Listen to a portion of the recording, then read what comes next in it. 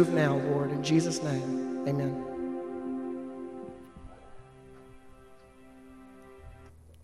Amen. Thank you, Brother Jonathan. If you got your Bible this morning, I want to ask you to turn with me back to the book of Matthew where we finished last week, in Matthew chapter 13.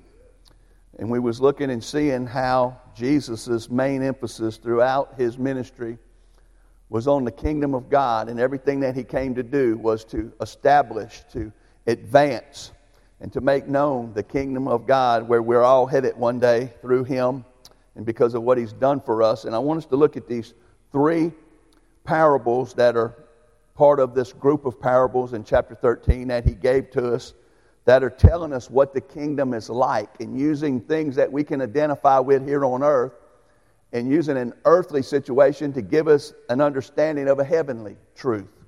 And if you look with me here, Jesus says, we're going to read all three and then we're going to pray right quick. But he says, if you look with me in verse 44, he says, again, he's already been talking about the kingdom throughout this. Again, the kingdom of heaven is like treasure. And what he's talking about is the immeasurable value of those who realize the kingdom and enter in and find it. And friends, I'm telling you, there's a lot of people in the church that have no clue what the kingdom is. They have got caught up in, I'm going to go to heaven, but they don't understand that you don't wait to go to heaven to experience the kingdom life and to be part of God's kingdom plan.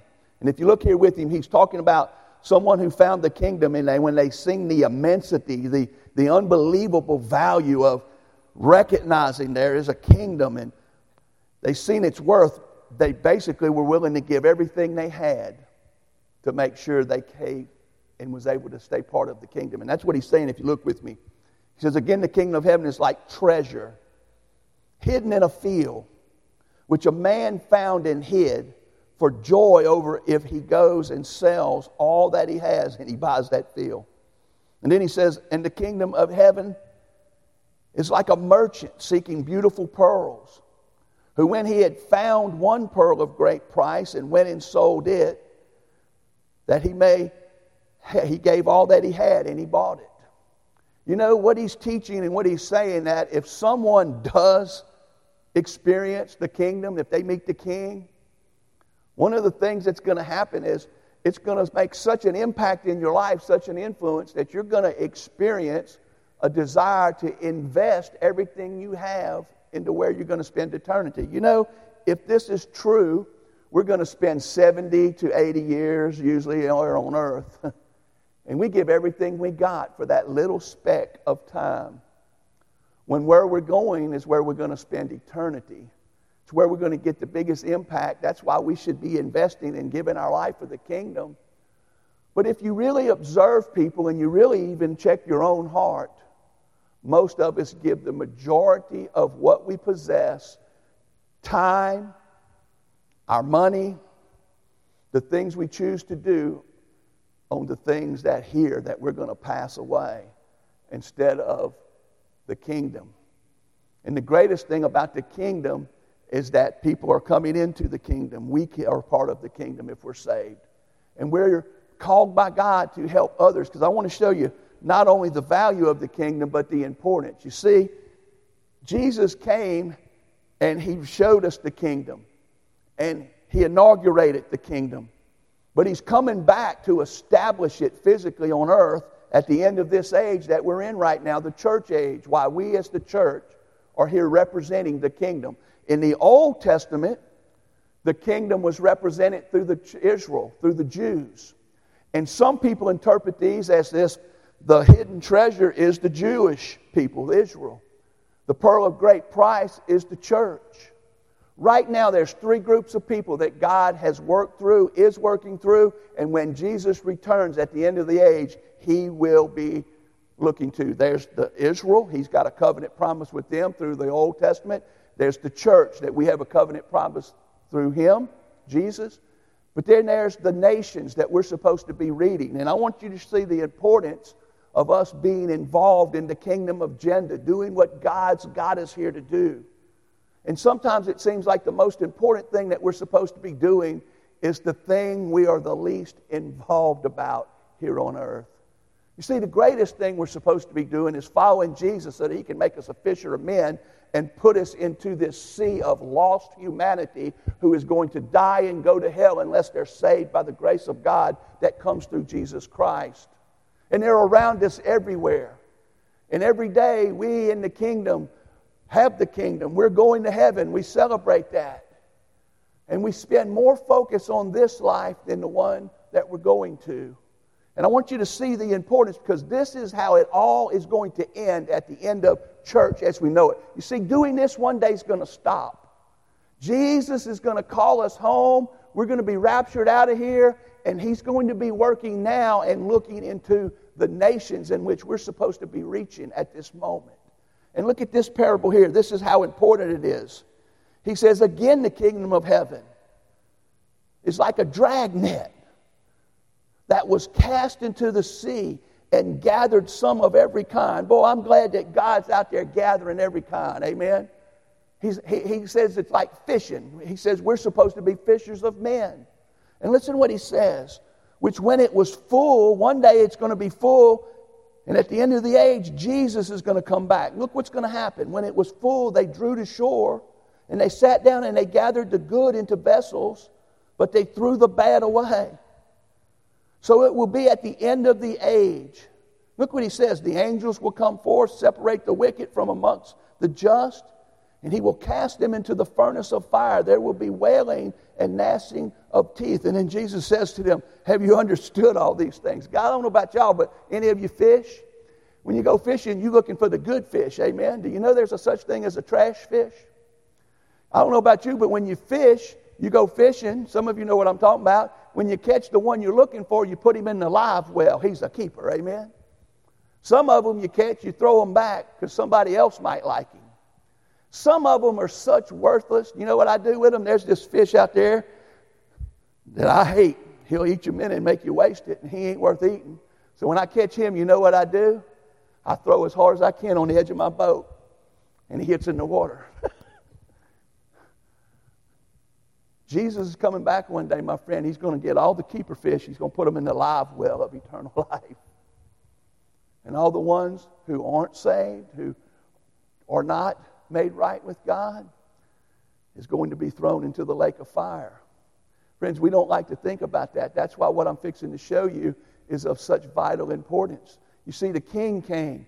He established the kingdom. He introduced himself. He said, the whole reason I came was to let you know that there is a kingdom, the kingdom of God. He began in the beginning, as we've seen last week.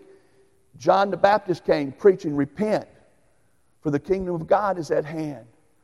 Believe and be prepared for the coming one, the one that is the Lord. And when Jesus came, he said the same thing. He said, repent and believe the gospel, for the kingdom of God is near, it's at hand, it was there. And throughout the Gospels, he's teaching and showing where and what the kingdom is.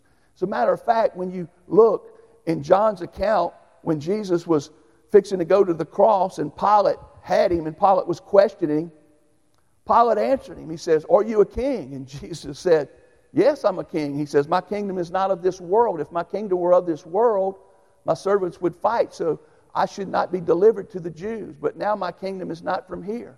And Pilate answered him, says, therefore are you a king? And Jesus said, you have answered rightly that I am a king. For this cause I was born. For this cause I come into the world, that I should bear witness to the truth. And what is the truth? That what we're looking at, there's a kingdom.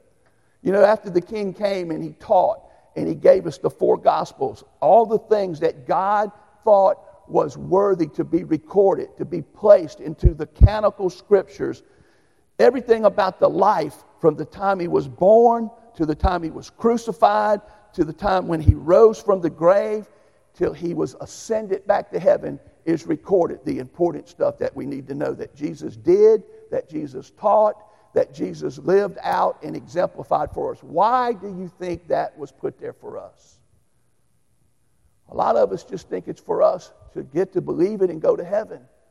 But friend, it's for us to use that truth, to use that example to become what Jesus wants us to be. We're still here. We're not in heaven yet. Jesus hasn't returned and raptured the church. So the plan for the church is to do what Jesus mandated and commissioned it to be doing until the end of the age when he comes back. Guess what? We're to be out there working that dragnet, amen? We're to be out there fishing for men and making disciples that go and do the same. When you get to the end of Matthew's Bible, we get to something that we've heard it so often, we're so familiar with, that we very seldom ever think about it, much less actually participate in it.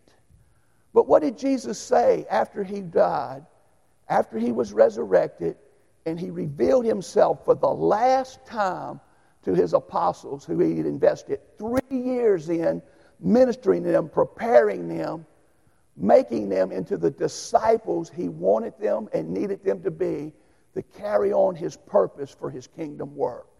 What did he tell them to do? Well, I'm glad you want to know that. I want you to look with me this morning in Matthew chapter 28 at the end of the Bible, the end of the book. The last things Jesus said after he had ascended, he told them, he set up an appointment. And he told them, I want you to meet me at this specific mountain. We don't know where that was done and how he told it to them, but we know somehow Jesus told him to come and meet me here because it's in here. He alludes to it. And if you look with me here, I want us to think about this. He says, then the 11, verse 16, the 11 disciples went away into Galilee to the mountain which Jesus had appointed for them. Jesus made an appointment. He's given them his last instructions on earth and what he would want them to do till his return. And look at what he tells them. It says, when they saw him, they worshiped him, but some doubted. And Jesus came and spoke to them. And listen to what the king says. All authority has been given to me in heaven and on earth. You know, we hear things, there's a big distraction, and it causes a lot of things to happen that we seem to think we've heard there's been a mandate that we need to wear a mask. And everyone argues about what a mandate is. So I looked up what a mandate is in the dictionary. And when I read it, I began to realize there's a mandate that we already have. But listen to what a mandate is. A mandate is an official order or a commission to do something. That's what a mandate is in its most basic form. It's an official order or a commission. That's why we call what we're fixing to look into the Great Commission. It's a mandate from King Jesus to every one of us if we're saved and we're members of his kingdom. It also is a commission by which a party is entrusted to perform a service. And guys, the commission God has commissioned us, the party is the church, and he's entrusted us to perform a certain service for him. And friends, listen, when you look at this mandate that we call the Great Commission, I want you to look at it. This is the heartbeat of Jesus. The heartbeat of Jesus is disciple making. Not just getting people to come to church. Not just getting people to join the church and support the church. Getting people to follow him to the point you become like him, that you're so much like him, you're able to do what he did when he came. He's the greatest soul winner and the greatest disciple maker that ever walked on the earth. And he left only 11 alive. He took one named Paul, who he found on the Damascus road, and Paul came into the church and he discipled them. He led them and taught them to the point that they were able, just like him, to go make other disciples. I want you to see what he says here when we look. He says, go therefore, because I'm king, all authority belongs to me. He says, go and make disciples of all the nations, baptizing them in the name of the Father and of the Son and of the Holy Spirit. You know, we focus on that and we try to win people and we try to get them to come and to be baptized in the part of the church. But guys, that's just the beginning of making a disciple. And a lot of people don't go past this. But I want you to think about this. The heartbeat of Jesus is for all believers, my friend, all believers to become disciples. A disciple, disciples of Jesus are believers who, according to Jesus, deny themselves, take up their cross, and follow him every day. Jesus said if someone were going to follow him, that is what they would need to do. He said they would deny themselves, take up a cross. That is God's will, not their will. God's agenda, not your agenda. Live your life for someone else doing something else instead of yourself. Guys, I want to tell you something, man. How many people do you think that we have in the Church of America today that are disciples. But they all say they're following Jesus. We all say we're following Christ. When we do something called going to church, listen to the preacher, and go home, that's not discipleship. That's church. That's religion. Listen what I want you to catch here. A disciple is someone who not only follows Jesus because he's like Jesus, but Jesus didn't just demand us to be disciples. He demanded us to make other disciples. Do you know why the church is so pitifully poor and so ineffective at making disciples? It takes a disciple to make a disciple. And if you're not following Jesus to the point you're experiencing a denial of things in your life that you've given to Him, why would you do that? Because that's how valuable the kingdom is. And Jesus said the kingdom is like a man who found a hidden treasure. And when he seen the value of the kingdom, he willingly went and gave everything he had so that he could make sure he kept possession of it. He said that the kingdom is like a precious pearl, that a merchant whose whole life is about finding that perfect pearl, the one that everyone is looking for, the pearl that is more and above every other pearl you'll ever find, the pearl of great price. Why is it the pearl of great price? Because it cost everything. It cost Jesus his life. It cost us our life when we come to it. And he says that's what the kingdom is like. And the kingdom is filled, if there's disciples, with people who deny themselves and then they take up the cross, God's purpose for their life, and they follow Jesus every day. Friends, listen. Everything Jesus taught in the Gospels, everything he did was to produce a group of disciples who would go and make more disciples after he left. That's why he came. That's what he did. The primary job of the church is to advance God's kingdom by making disciples. So listen, the first step in making disciples is not just coming to church, joining a group, getting in a Sunday school class, having fellowship, learning some information about Jesus, and getting to know some spiritual truths. But no, being a disciple is following the example, emulating the life that Christ shows us in the gospel, embracing his truths to the point those truths make you become like Jesus, to the point you're able to give Jesus away. And friends, that's what he wants us to happen. What is the commandment above all commandments that would make that happen? Because listen, once we get saved, now you don't kick back and wait to go to heaven. Now you have heaven in your life. You're to give that away. You know what the church is supposed to do that we're not doing? We're supposed to be responsible to be like ambassadors of heaven. We're ambassadors of the kingdom. We're to be promoting and we're to be moving and we're to be giving away the kingdom principles and the kingdom truths. The things that Jesus left us and gave us, we're to be teaching others to observe them.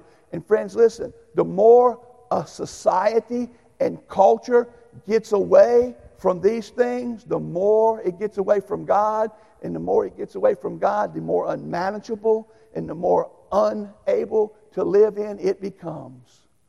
You see, the hope of the culture, the hope of society is a church filled with disciples. Disciples that aren't products of society and culture, but that they're products of Jesus Christ and his word, and they walk with him and they know him and they're able to serve him and give him away. And friends, listen, the first thing Jesus said to do after we get them to come and we reach them and we baptize them, he says, look at verse 20, teaching them to observe all things that I have commanded you. And then the king at the end of the appointment makes an unbelievable announcement. He says, and lo, I am with you always, even to the end of the age. Have you noticed that at some churches the king seems absent?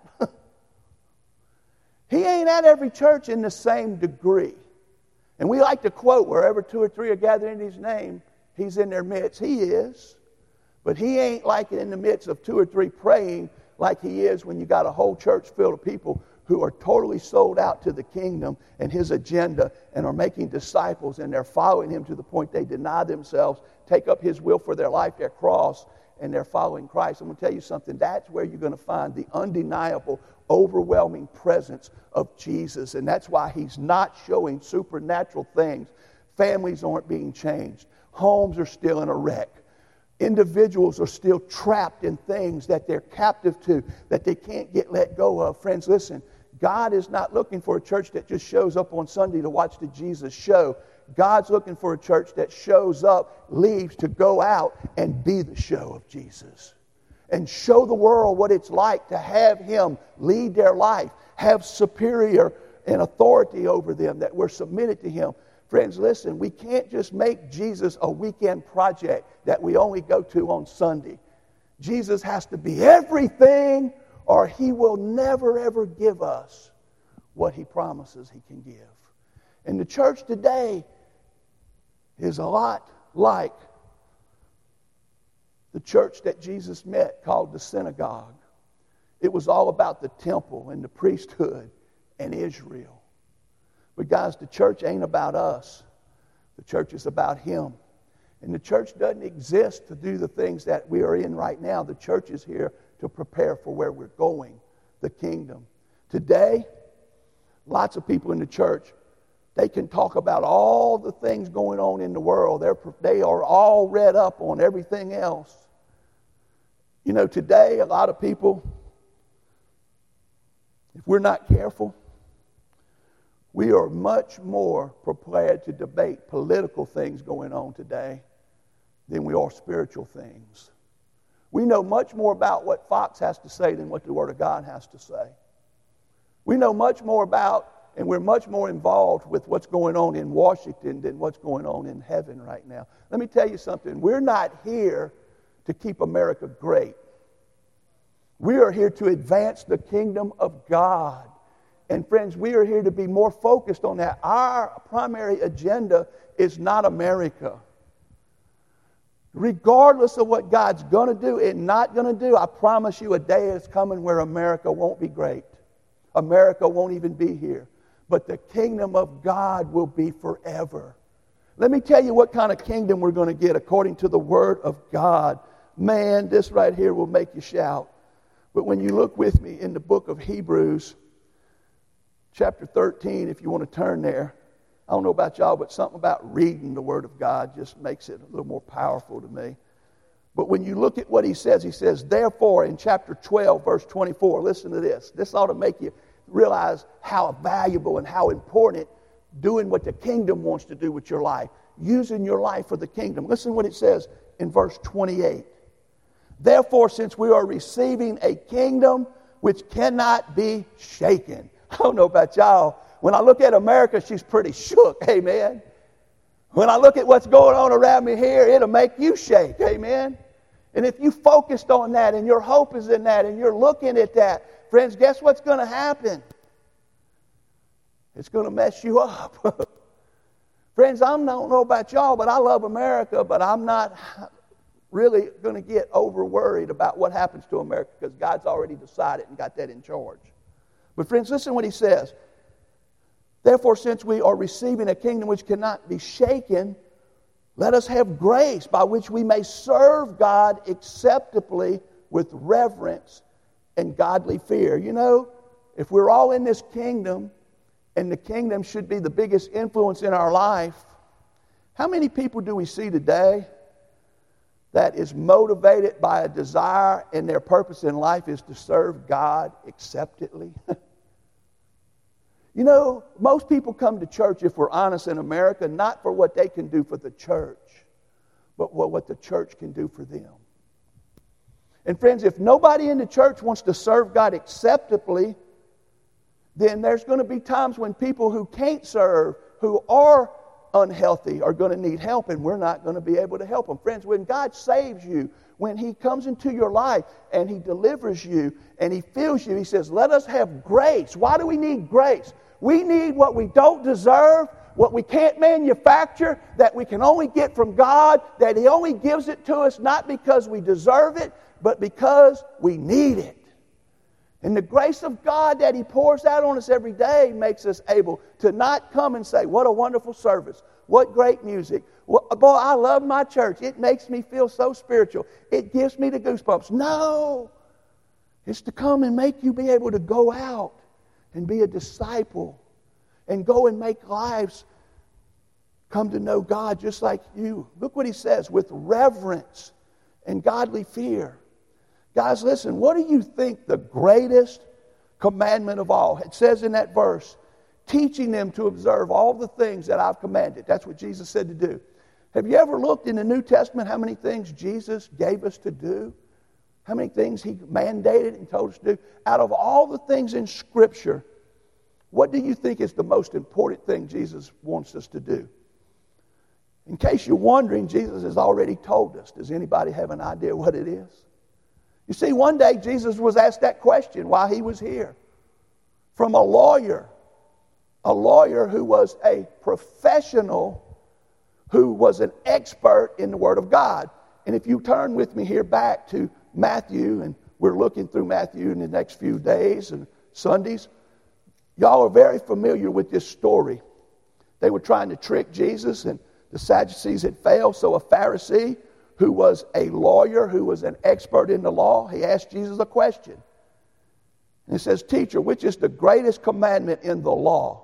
Now, when it says that he was a lawyer, he was an expert in the law, it's not meaning like we think of a lawyer today. It means that he was an expert in the books of the law, the Pentateuch, the first 5 books of the Old Testament, which is the Jewish Torah, the book of the law. And so he was an expert in it. And what he's talking about is not only the 10 commandments, but all the other commandments that are in the books of the law. Leviticus. You ever read Leviticus? It's a hard book to read because it's all about the law. And most of us, we don't really like looking at the law. And thank God that we don't have to be saved by the law, that we're saved by grace. But the law is still the ways and principles of the kingdom and how we ought to live. And so Jesus looks at him. He didn't hesitate. He just right away, Jesus says to him, he says, which is the greatest commandment?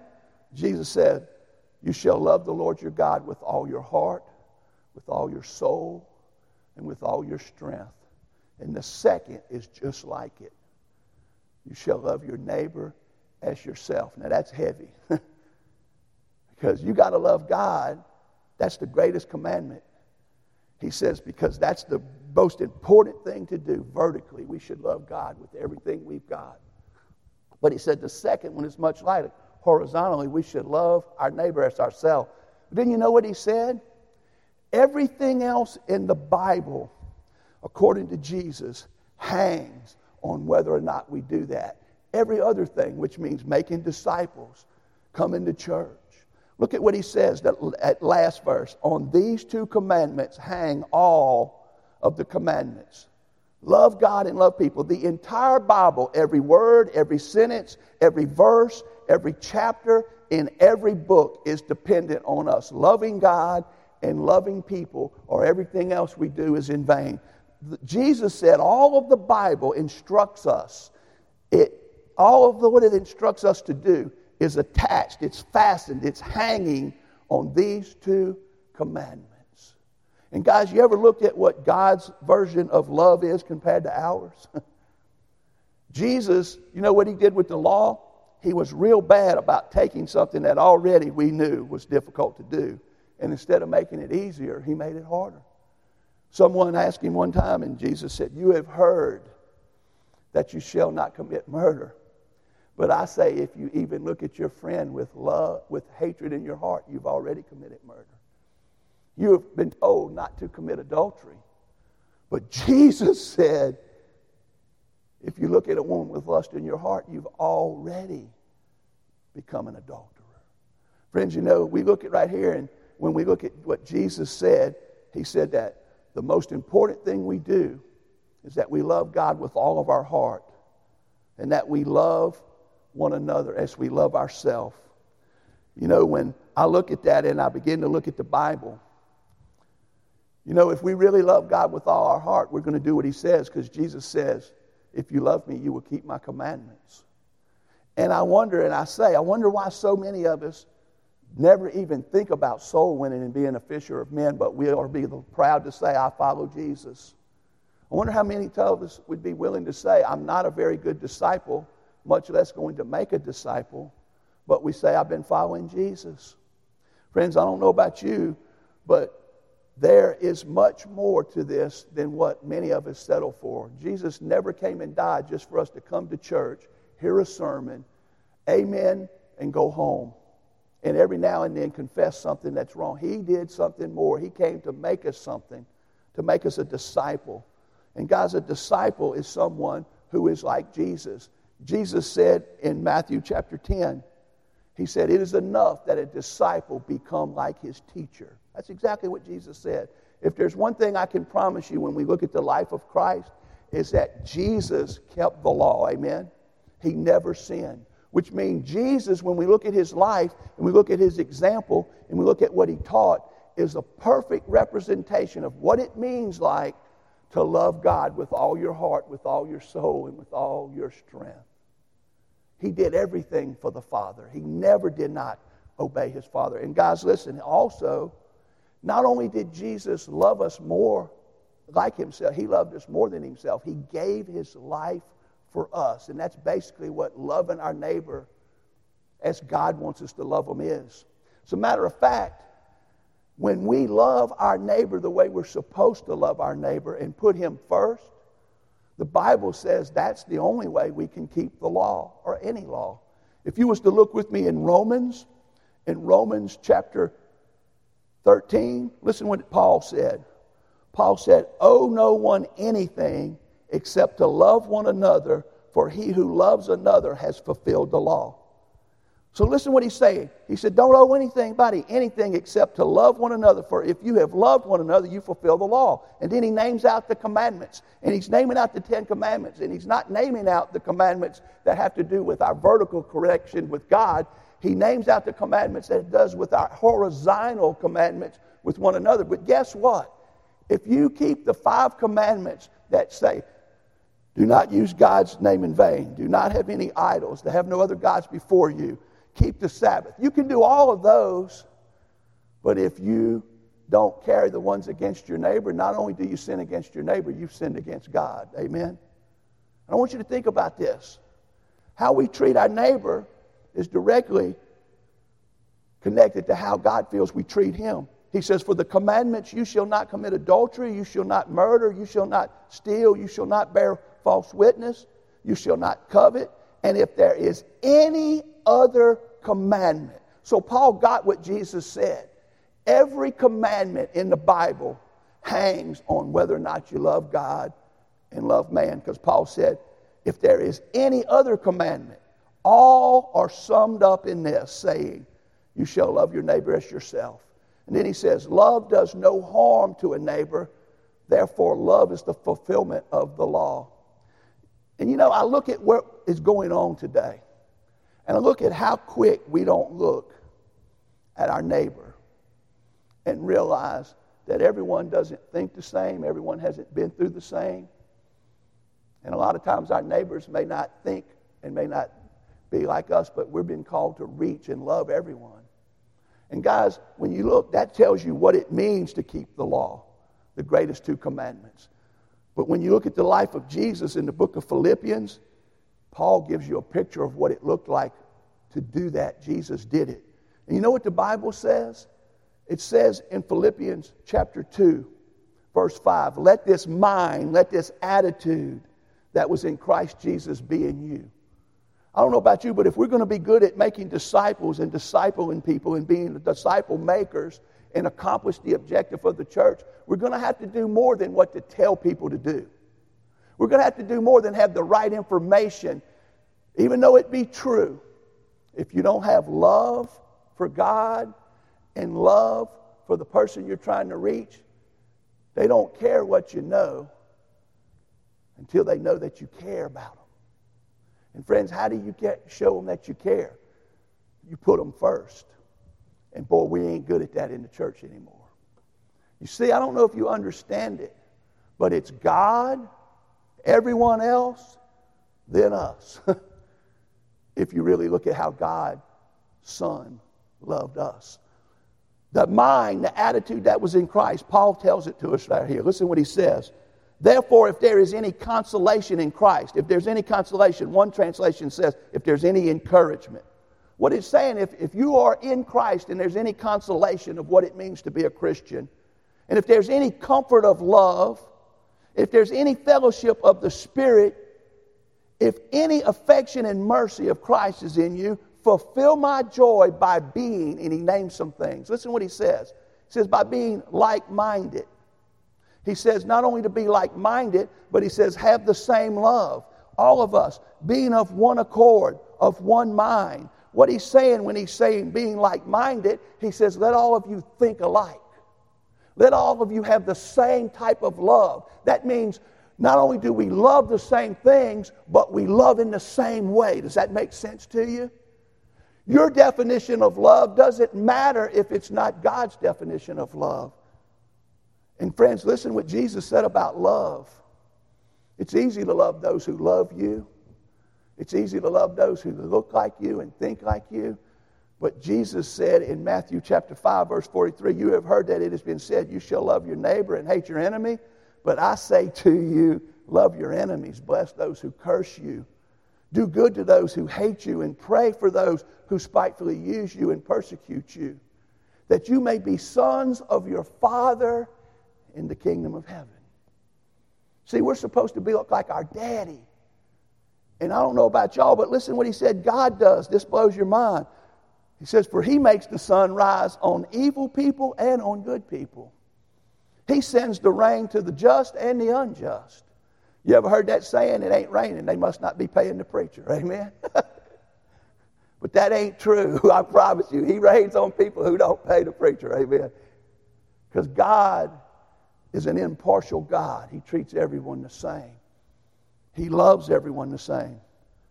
He says, for if you love only those who love you, what reward do you have? Friends, if we're going to win the world to Jesus, we're going to have to love liberal, progressive Democrats. Who needs Jesus more than Washington, D.C.? Who needs Jesus more than anti-Christ people who want to promote all the immorality and all the ungodliness and who are power hungry and it's all about them? But friends, if you judge them and you go toe-to-toe with them and you fight them in their way, you will lose every time. And the church is not winning them. We're losing more and more people. The church is shrinking because it ain't what the church knows. It's what the church is that's going to win people. We got to be disciples. We got to be like Jesus. And friends, listen what it says about what Jesus was like when you look in Philippians. It says, fulfill my joy by being like-minded, having the same love, being of one accord, being of one mind. Let nothing be done through selfish ambition or conceit, but in lowliness of mind, that means in humility, thinking low of yourself. Let each of you esteem others as better than himself. And when we think we're better than them, when we think that our morals and our lifestyle, which it may be, but the only difference between us and them is we met Jesus. We got grace. We had eyes that were opened. We're no longer in the darkness. We seen the light. And God did that for you. You didn't do it for yourself. And they need what you got more than anything else. Let me tell you what he goes on and says right there. He says, let each of you look out not only for his own interest, but also for the interest of others. That's just what Jesus did. And guys, there's some things that happen in life that you can't figure out. And one of them I want to talk about for a little while because I fear that there's enough stuff. The church is distracted in the days in which we live. I'm telling you, we're distracted. We're not about the agenda of the kingdom. We're not about soul winning. We're not really about disciple making. It's not an important thing in our life, in existence as the church. So we're distracted. Would you agree with me? But once the world gets you distracted and once the enemy distracts you, he doesn't stop there. He uses that distraction to divide you.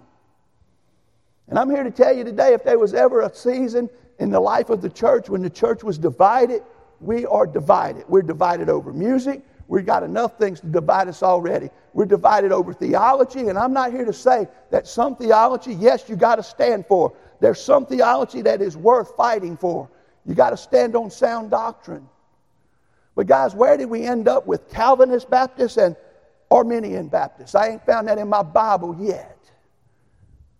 And where did we end up with liberal and conservative? I agree that we should be godly. We should be righteous. And then when you do that, you don't have to wonder if you're a liberal or a conservative. You're what God wants you to be.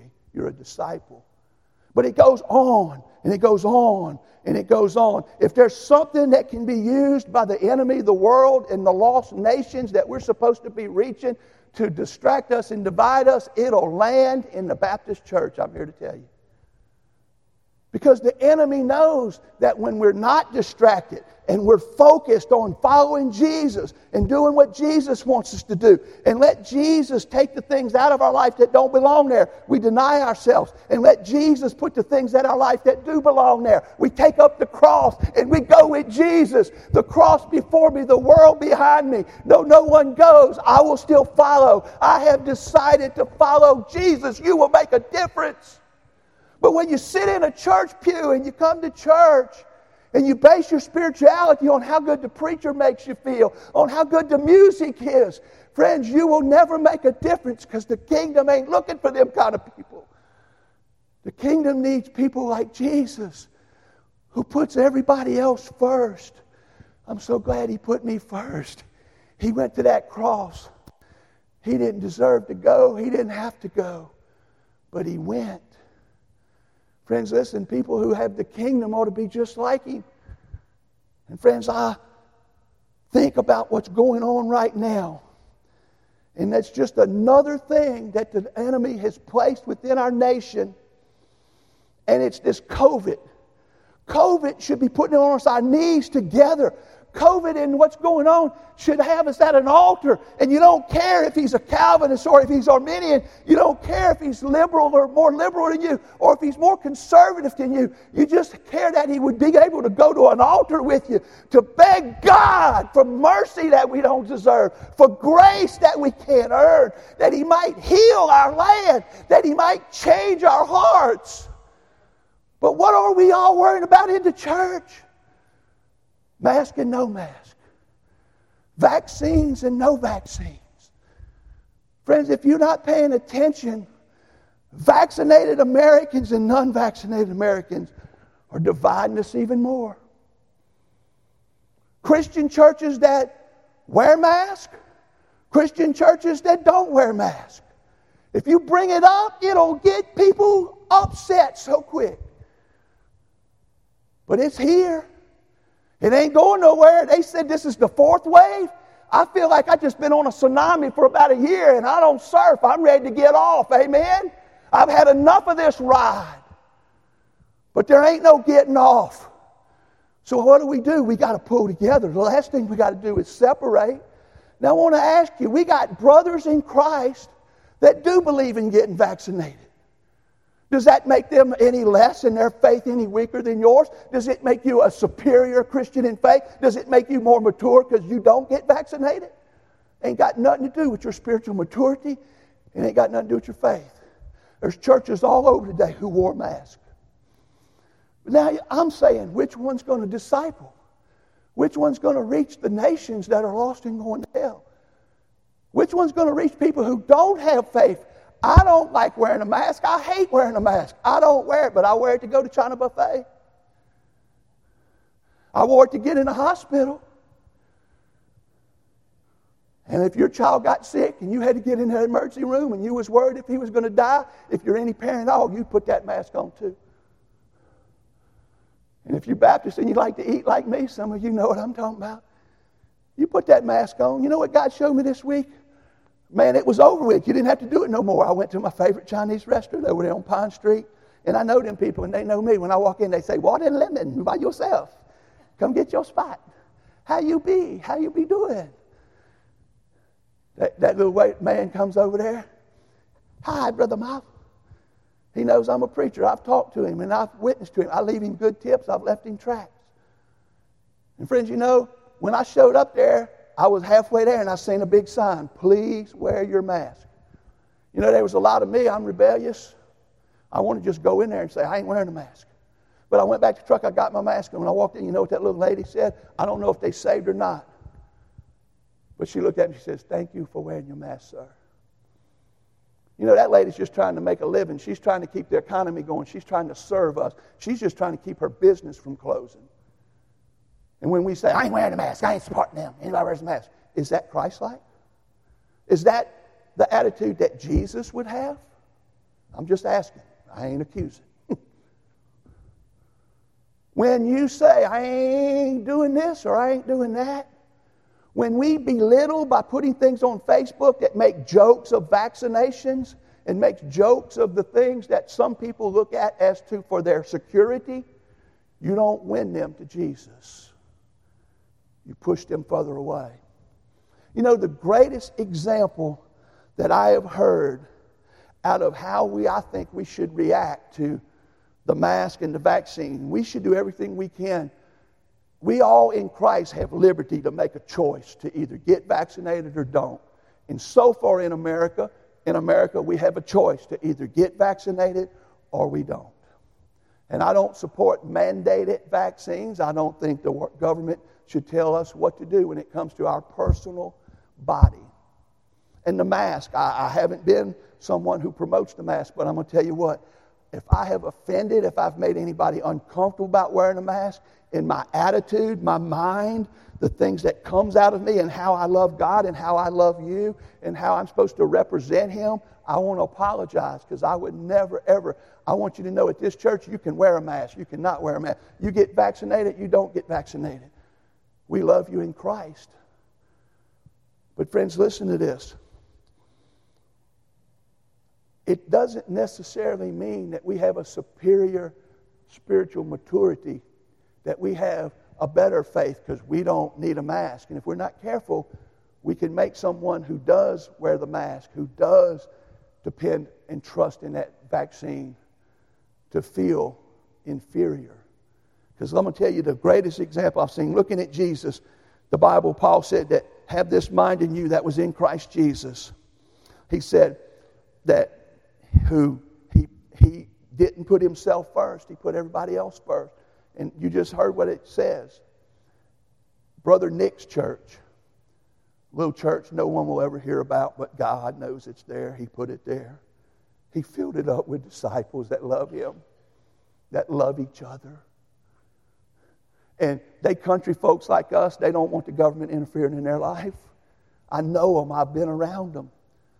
Them mugs would rather walk 20 miles to kill a turkey than to walk 2 feet and get a check from the government. I'm here to tell you. They country folk. They independent. Brother Nick, you know, last year had leukemia. And he went through chemo treatments. And the doctor told him, you and your wife both need to get the vaccine. I highly recommend it. And whatever you do wear the mask. Because I'm not saying, I'm just telling you that with your situation, you don't need to take a chance. Well, he didn't have to go back and tell his church. When he got back, his church came to him. And they said, Brother Nick, we don't care what Mississippi says. We don't care what the mandate says. Whether Mississippi wears a mask or not, we're going to wear a mask. We already decided every Sunday because we don't want you to get sick and we don't want you to have to worry. We just want you to become able here and preach God's word to us and pastor us and worship with us. So, Lord, don't worry about it, Brother Nick. We are going to do the mask. Which would be more in the spirit that would exemplify the attitude and mind of Christ? Go home and pray about it. That's all I'm asking you to do. We better be real careful with this. We don't need to take precautions. We don't have to be careful. Because, friends, I want to tell you something. You may not say our pride. Pride is very hard to recognize. But, friends, listen. Pride always comes before a fall. We can get this stuff. Good friends of mine have loved ones in the church that are sick right now. This is stuff, you can believe it's real, you cannot believe it's real. But there's a lot of people that don't have to wonder no more if it's real. It came to their door. The least we can do is take precautions. The least we can do is show people who are scared, and there's a lot of people out there who are scared right now, that we care about them enough to at least take your temperature, to at least social distance. I'm going to ask you for the next few weeks until this next wave goes away. I'm just praying for the tsunami to end. Amen? But I want you to think about this. We got people who would come if we would be more accommodating to them, if we would make them feel more welcome. And I don't know about you, I want all people to get saved. I want all people to be discipled. I want all people to come and be in the kingdom, not just maskers and non-maskers, all of us. So it's not just about you and me in this church. There's a bigger purpose in this. It's about people that get saved and come into the kingdom that aren't part of the kingdom yet. And I'm not saying that we can compromise and wear a mask to win. That ain't what I'm saying. But I am saying we take into account how they feel. Because I'm going to get on the other side for a little while. We have a right not, if you are a supporter of the mask and mainly the vaccine. I know the more that people get vaccinated, the less people are unvaccinated, the more we're going to start to look like a bad guy to some people. And you're going to get persecuted in America very soon if you won't get vaccinated. You're going to get talked about. You're going to be mistreated. You're going to be misrepresented. But no matter how misrepresented you be, we can't misrepresent our Jesus. No matter how mistreated you can't be, you can't mistreat people who don't have Jesus. We have got to overcome evil by doing good, not succumbing to their own level and their own thing. No matter what we read on Fox about the non-vaccinated threat. You see, a lot of people are blaming this next wave on those who won't be vaccinated. Now, I do believe God decides ultimately who gets it and who don't. But He does give us wisdom, discernment. He does help us to use our brain to a degree to do what's best. And guys, I'm going to tell you what, it's always best to be like Jesus. We can do everything we do here, but if we don't love God and love everybody else, it's all in vain. Everything that God told us to do hangs on how we trust and love each other. That's my heart. I ain't going to be on this soapbox again. I'm moving on. We're going to preach, but I am going to ask us when you come next week, honor people. If someone's sitting with a mask, don't go hug them. Don't go, hey, don't go coughing on them. Let them. Let's go ahead. You know, we really did good back when it was really bad, and we've been very fortunate. God has spared us. We haven't had anybody in our church that regularly comes hospitalized. Say, don't say that. Do you believe in God or believe in love? Because you've been telling me you believe in God. But we did things. We humbled ourselves. We did take temperatures. If someone showed up with a temperature and we caught it, that could be the difference of it spreading in our midst and shut us down for weeks and people getting. That's not really a sacrifice in my book.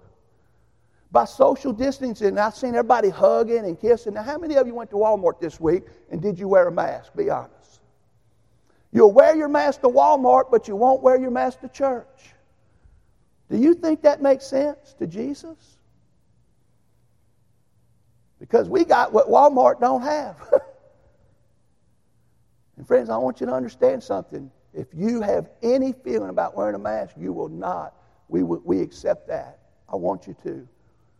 Let me know if I have in any way, because that's what I think Jesus would want us to do. And friends, some of us have told me, well, it's the first step. The first step in compromising. We do this, we do the vaccine, next thing we'll be taking the mark of the beast.